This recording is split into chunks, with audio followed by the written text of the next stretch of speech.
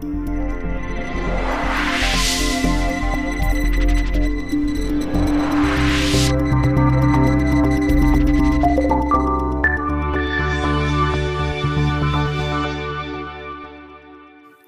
to the 2020-30 podcast. I am Magdalena Schaffrin of Studio MMO4 and sitting here with Max Gilgenmann, and we are having our new episode. And it's my pleasure to also be here with you. And we're looking into material innovation this time. Who are our guests? We are actually listening to Maria Zakurnaeva from Furoid, which is pretty hard to pronounce actually. But how do I do it right, Max? I think you did it pretty right already. I'm not the best with surnames too, but Zakurnaeva I think is mostly correct, and Furoid is how I would pronounce it because it's fur on steroids in a way, I guess. Okay. This is interesting, but we will talk about that later. And Constantin from OceanSafe is our second guest today, and he will be talking about a solution tackling microplastics. Yeah, not just microplastics, an alternative to polyester that is completely biodegradable in the ocean or in any non-industrial context. So yeah, both very interesting innovations for the fashion industry. And Max, how did you actually find them? I mean, Maria and her business partner, they are really doing groundbreaking innovation in her laboratories. So how the hell did you come up with them? Well, I didn't really come up to them, but how it works through, well, as you know, we have quite wide networks globally now. And somehow I gotten to know Henry Kunz, the co-founder of Maria. And he's a German researcher, actually. And I think he's been involved in this first IP that they have that is on human hair grown in a lab. And then together with Maria, they kind of shifted it more towards the fashion industry and looked into fur and wool. So this is actually what they're doing, right? I mean, they're actually growing fur and wool in the laboratory. Yeah, who would have thought? I mean, there was already a lot of media attention on grown meat in the lab in the last couple of years, and then also leather, I think, was a topic already. Have you ever tried? No, I haven't eaten any lab-grown meat yet. That's true. No, me neither. But would you wear fur grown in the lab? I don't know. I mean, personally, I don't like fur so much. I know it's like in fashion right now, but I'm actually more on the natural side of materials. Well, I used to like fur when I was young. I wouldn't really know what to do with it right now. But I would think, still a much better alternative for sure than having polyester fur, which is also really nasty in many ways. Again, also bringing microplastics back. So yeah, I would say at least I could imagine that the fashion industry will embrace this. Yeah, absolutely. Also looking at the amount of fibers in the market, polyester is used more and more. So this is also why we are also very happy to welcome Constantin with his solutions or the OceanSafe solutions for the industry. Yeah, super exciting. And Furoid is still in research and development phase, even though they had massive EU funds and so on. But they're market ready, I think, soon, but they're not on the market yet. If you look at OceanSafe, the exciting thing is they have a market-ready, already in-use solution that is an alternative to polyester for all kind of different products. So this is really exciting because it can be scaled, it can be used on the standard machinery of the polyester industry. And yeah, you can contact OceanSafe today and kind of talk with them on how to use their new material.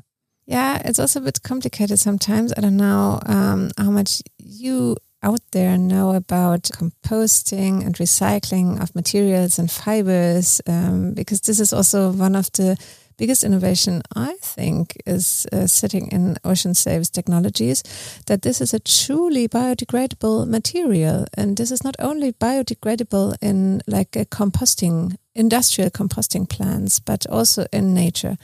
And as you might know or might not know, most of our clothes actually end up as landfill somewhere on the world. So actually all the fibers we use in clothes, they're actually landing in nature. And if they are not biodegradable, as usually polyester or other oil-based fibers aren't, this is a groundbreaking innovation. And this can really make a difference and actually be, beneficial. Is it beneficial, Max? Well, I think it has the potential to be even a regenerative, really positive and beneficial fiber. For that, one would probably still need to look more into the inputs. I'm also not the expert here, but we will learn a little bit more about that in a moment. But definitely has the potential. And for sure, it is so groundbreakingly more sustainable than the existing fibers right now. Also, if we look at the part of microplastics again, a big part of microfibers from clothing lands in the ocean. I mean, and they tackle this, directly. That's also the name, obviously, OceanSafe. Those microplastics coming from their material would actually biodegrade in the ocean and not stick around and being eaten by fish. This would be like meat for fish, probably. So we could go a step further to think about a vision that we create fibers which are actually food for any other animals out there. Absolutely. And looking back to the episode with Michael Braungart, he always claims for how the waste should be in nutrition again. And in this case, that would be possible. Yes, if these kind of microfibers land in the ocean, they could be nutritious to animals in the sea. Let's take that as a next idea to them in our next talk. How about creating some fibers which are actually creating food for animals out there, not only biodegrade. But why not listen to him? Because biodegrading polyester fibers are actually groundbreaking and making a real difference in the industry.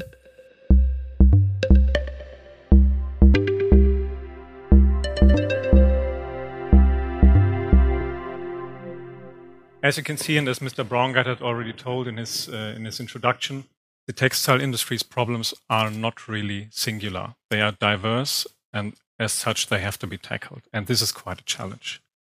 So this is why I want to introduce to you the concept of OceanSafe, because we have thought about it a lot. How can we actually cover most of these, if not all, to actually have an effective impact on the negative consequences that the textile industry has on this planet. And we think that the only way to actually do this and not only come out in a negative, less negative way, but in an actually positive way, is to design from cradle to cradle, to actually design a circular product. And the most important word in this sentence is probably design, because it doesn't just happen by chance that a product will be circular. So it has to be designed that way. So what do we do to actually make that happen? We have a couple of new materials. We screen and assess pretty much any process that goes into producing an OceanSafe fabric. This goes along the whole production chain of the textile chain, and it starts with the raw material, of course. This raw material is proprietary fiber from us. We have 2 of them, but I will get to that later. And to actually cover the whole chain, this is something that we also offer. We go into the textile production chain and look at each and every production factory to actually make sure that they are producing according to standard. According to standard in this case means that they are producing according to Cradle Gold certified and not less. So this is something that is absolutely paramount to our any finished product that is coming from an OceanSafe licensee. The material has to be biodegradable and it has to be toxin-free. Toxin-free will be guaranteed by the Cradle Gold certification. This is an impartial assessment. This is not done by us. This is very important for us. And once this is done, you can actually start producing, because once you only have one part of it, if you have, for example, a biodegradable T-shirt, for example, this still has been dyed with toxic dyes, you may actually have a worse impact on the environment than you've had before. So this is something that is paramount, that these two go actually hand in hand.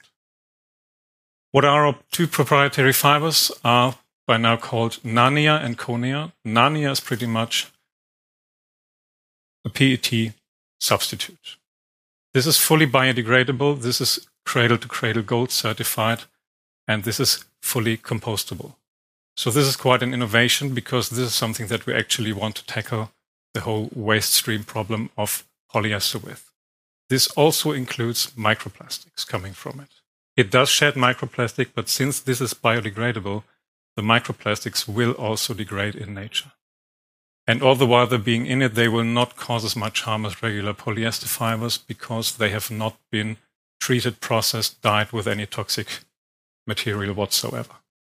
The second one is a fiber called Conea, which is going to be a substitute for cotton, which is a lot more complicated to design, but still more important. And this is going to be quite a challenge because this is going to be 100% bio-based as well. So this may actually have a real CO2 net zero impact in a life cycle assessment because it will only contain biogenic carbon. This is something that is still under development, but of course this is something that we are working on with very high pressure and that we have very high hopes in. So I know that this is all talking on a quite technical level, and this is not really the métier of a designer, and it doesn't have to be. This is something that I think we are strong at. Design is not our competence. So this is to actually channel all this technology into actually being available for a designer or for a brand. We have decided to put all of our products into this textile component kit that we want to offer to a brand. These are not only our products, these are all products that are being integrated into the OceanSafe component kit. This can be from any producer all around the world that have a product that is cradle-to-cradle gold certified and that fits the requirements for an OceanSafe garment. So that anything that is designed, it has buttons, it has dyes, a sewing yarn, fabrics, knitwear, anything that's in it can be combined in whatever fashion, and it will in the end produce a cradle-to-cradle gold and OceanSafe certified product. So this product can in the end be composed completely. It does not have to be picked apart because it moves in the biological cycle of cradle to cradle. And thus it can just be thrown into compost. This is actually the intended end of life for all of our products, industrial composting, because this is great raw material for pretty much anything that you want to grow plants on. If you can put it in the earth, we think that it should be put there because soil degradation is a heavy problem that we are facing right now, and this may be one way to actually tackle it. So this is something that we are quite proud of, and this is something that we are actually working on to digitalize so that any designer who wants to design a completely cradle-to-cradle biodegradable product can just pick apart from, and he can design whatever garment he wants, and it will completely be biodegradable and toxin-free and safe for the biological cycle. We did a short LCA screening on this to get a glimpse on what we actually might have in CO2 savings, and since cradle-to-cradle production always includes 50% renewable energies, and our material can be dyed at a much lower temperature, this may save also quite big amounts of energy. And there are some things that will not go into the LCA because we are working with quite novel materials, and the data has been quite scarce on this. So we actually tried working with primary data with our production partners to get as close to production reality as we possibly can. And this is pretty much the outcome of it. We have about 65% in CO2 reductions just by using this fiber. And if you actually compare the Conea, like the cotton substitute later on, this will actually save up to 79% of the water consumption because it will be chemically produced and not grown organically. Of course, there are also points that are not going into the LCA. As you can see, and Mr. Braungart already mentioned, what impact does it have if you do not need a water sewage system? Because the wastewater that comes from your products will actually be drinking water quality. It will not be harmful at all. So this is something that actually needs to be worked out and that we cannot assess right now, but we have high hopes that this will also have a great impact on this. So in the name of OceanSafe, I would like to thank you all for your attention. And I hope you might have heard something new.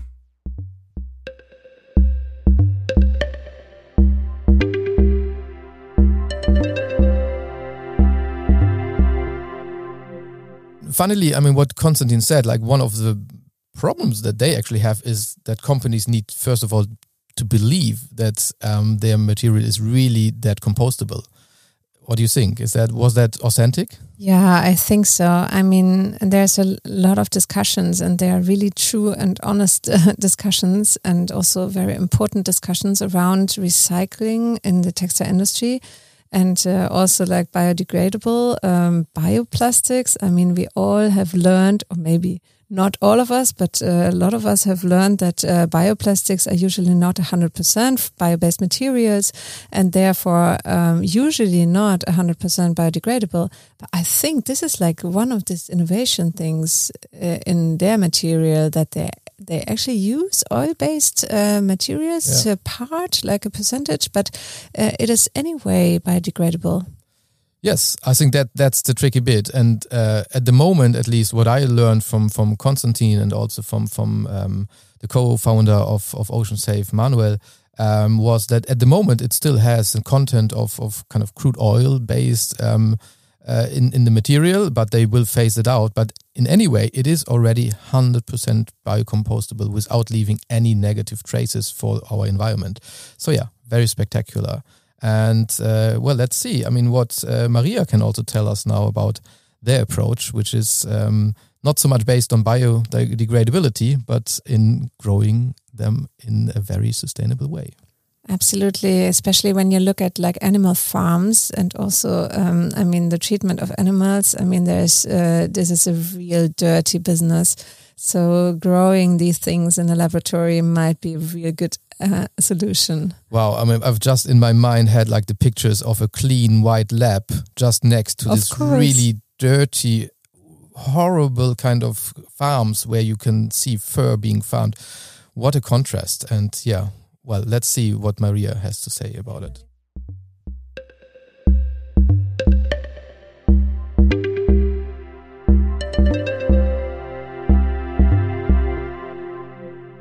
My name is Maria Zakurnaeva. It's very difficult to pronounce. Even in my home country, it was difficult.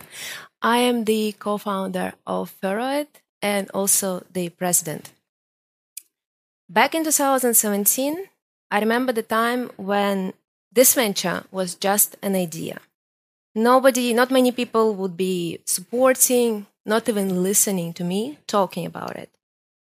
It's been a long and winding road.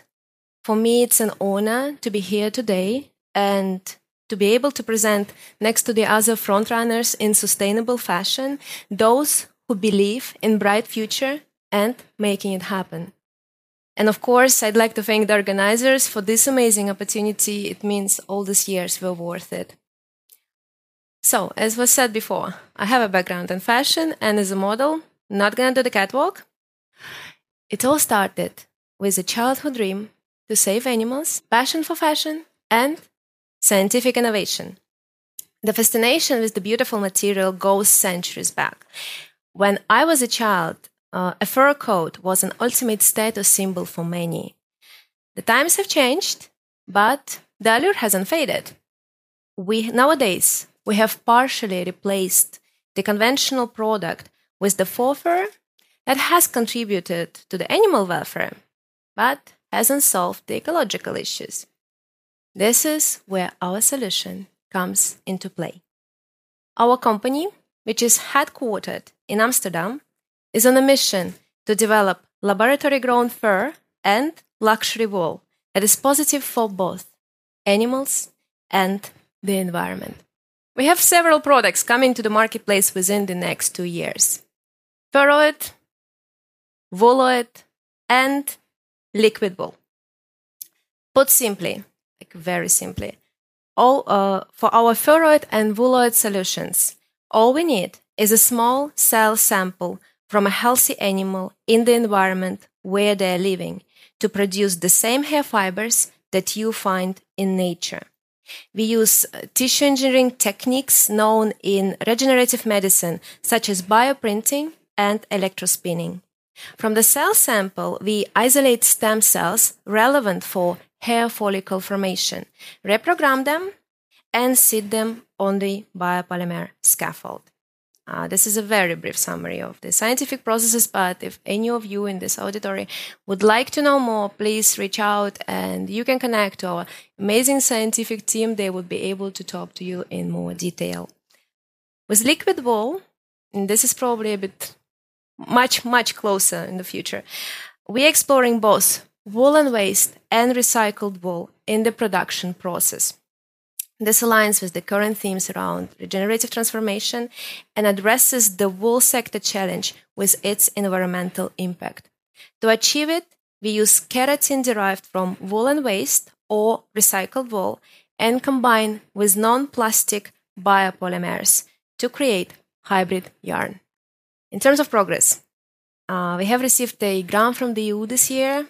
Very grateful for that. It was recognition of our work, which have enabled us to expand our team and open new research facilities. We work closely with luxury fashion space and leading brands, and of course, always open for new collaborations and partnerships. We have already begun one collaboration on liquid wool that goes to the very heart of addressing wool waste by utilizing these valuable materials, and will be bringing this to the market in the very near future. We hope that as a starting point, this can move forward to addressing this challenge globally.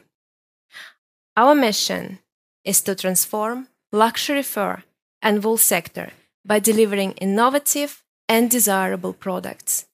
It is our ambition to combine the rich and valuable culture of craftsmanship with cutting-edge technology.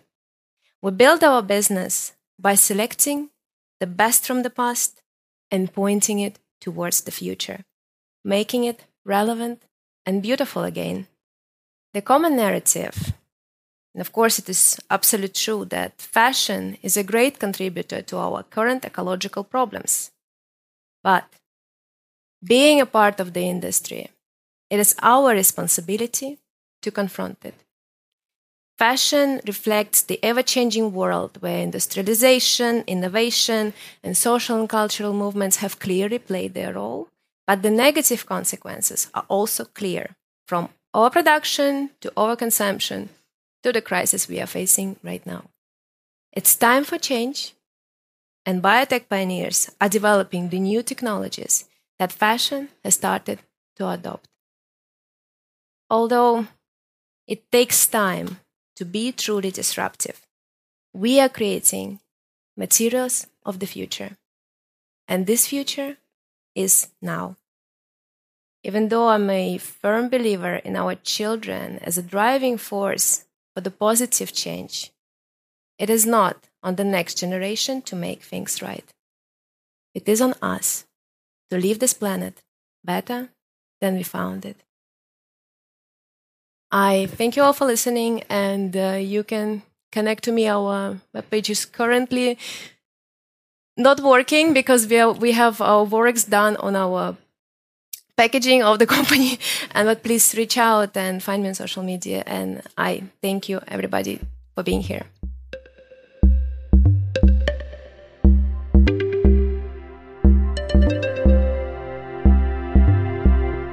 Oh, wow. Yeah, really impressive, I think. I mean, what Maria and her team is putting together there. Can't wait to actually see the lab and maybe touch this material at some point. Obviously, I mean, I'm a really physical person still. So, I really great thanks to both our speakers here that brought us a bit more input and more details into material innovation. And we can see some things are still in development, some things are already market ready. And we're very happy to kind of obviously also connect our audience with our speakers. So let us know what you thought about the last episode. So now we actually have been talking about impact and how we can be beneficial to this earth and how we can have a positive impact. But we haven't really raised the question of how do we measure impact? And Veronica Bates-Cassetli is a person we invited also for our next episode. And she is talking about impact measurement and also the problems with it. Yeah, I mean, basically, as the title already says of her keynote, the rise of life cycle analysis and the fall of sustainability. It's quite promising, thought-provoking. And I mean, she's a very outspoken person. And I mean, we have invited her a few times already over because she's, I think, one of these persons in the industry at the moment that is opening up minds. Not always maybe people are agreeing what she says, but also that's not the point, I think. It's about new input and new perspectives, and there she really strives, I think. And there's an additional topic, I think, that she touches on that you really enjoyed, Magdalena. What was that? It's my favorite, one of my favorite books I read in the last couple of years. It's actually The Donut Economy from Kate Raworth. And if any of you has time to read it before you listen to our new episode, I really recommend it, because it is a vision on how to create an economy which is actually beneficial to the environment and also to people living on this planet. And you always find a link to this in the show notes. You find our podcast everywhere where you find podcasts. And please follow us on Instagram on the 2020-30 Summit page and also on LinkedIn. Further information on the summit you will find also on www.202030summit.com.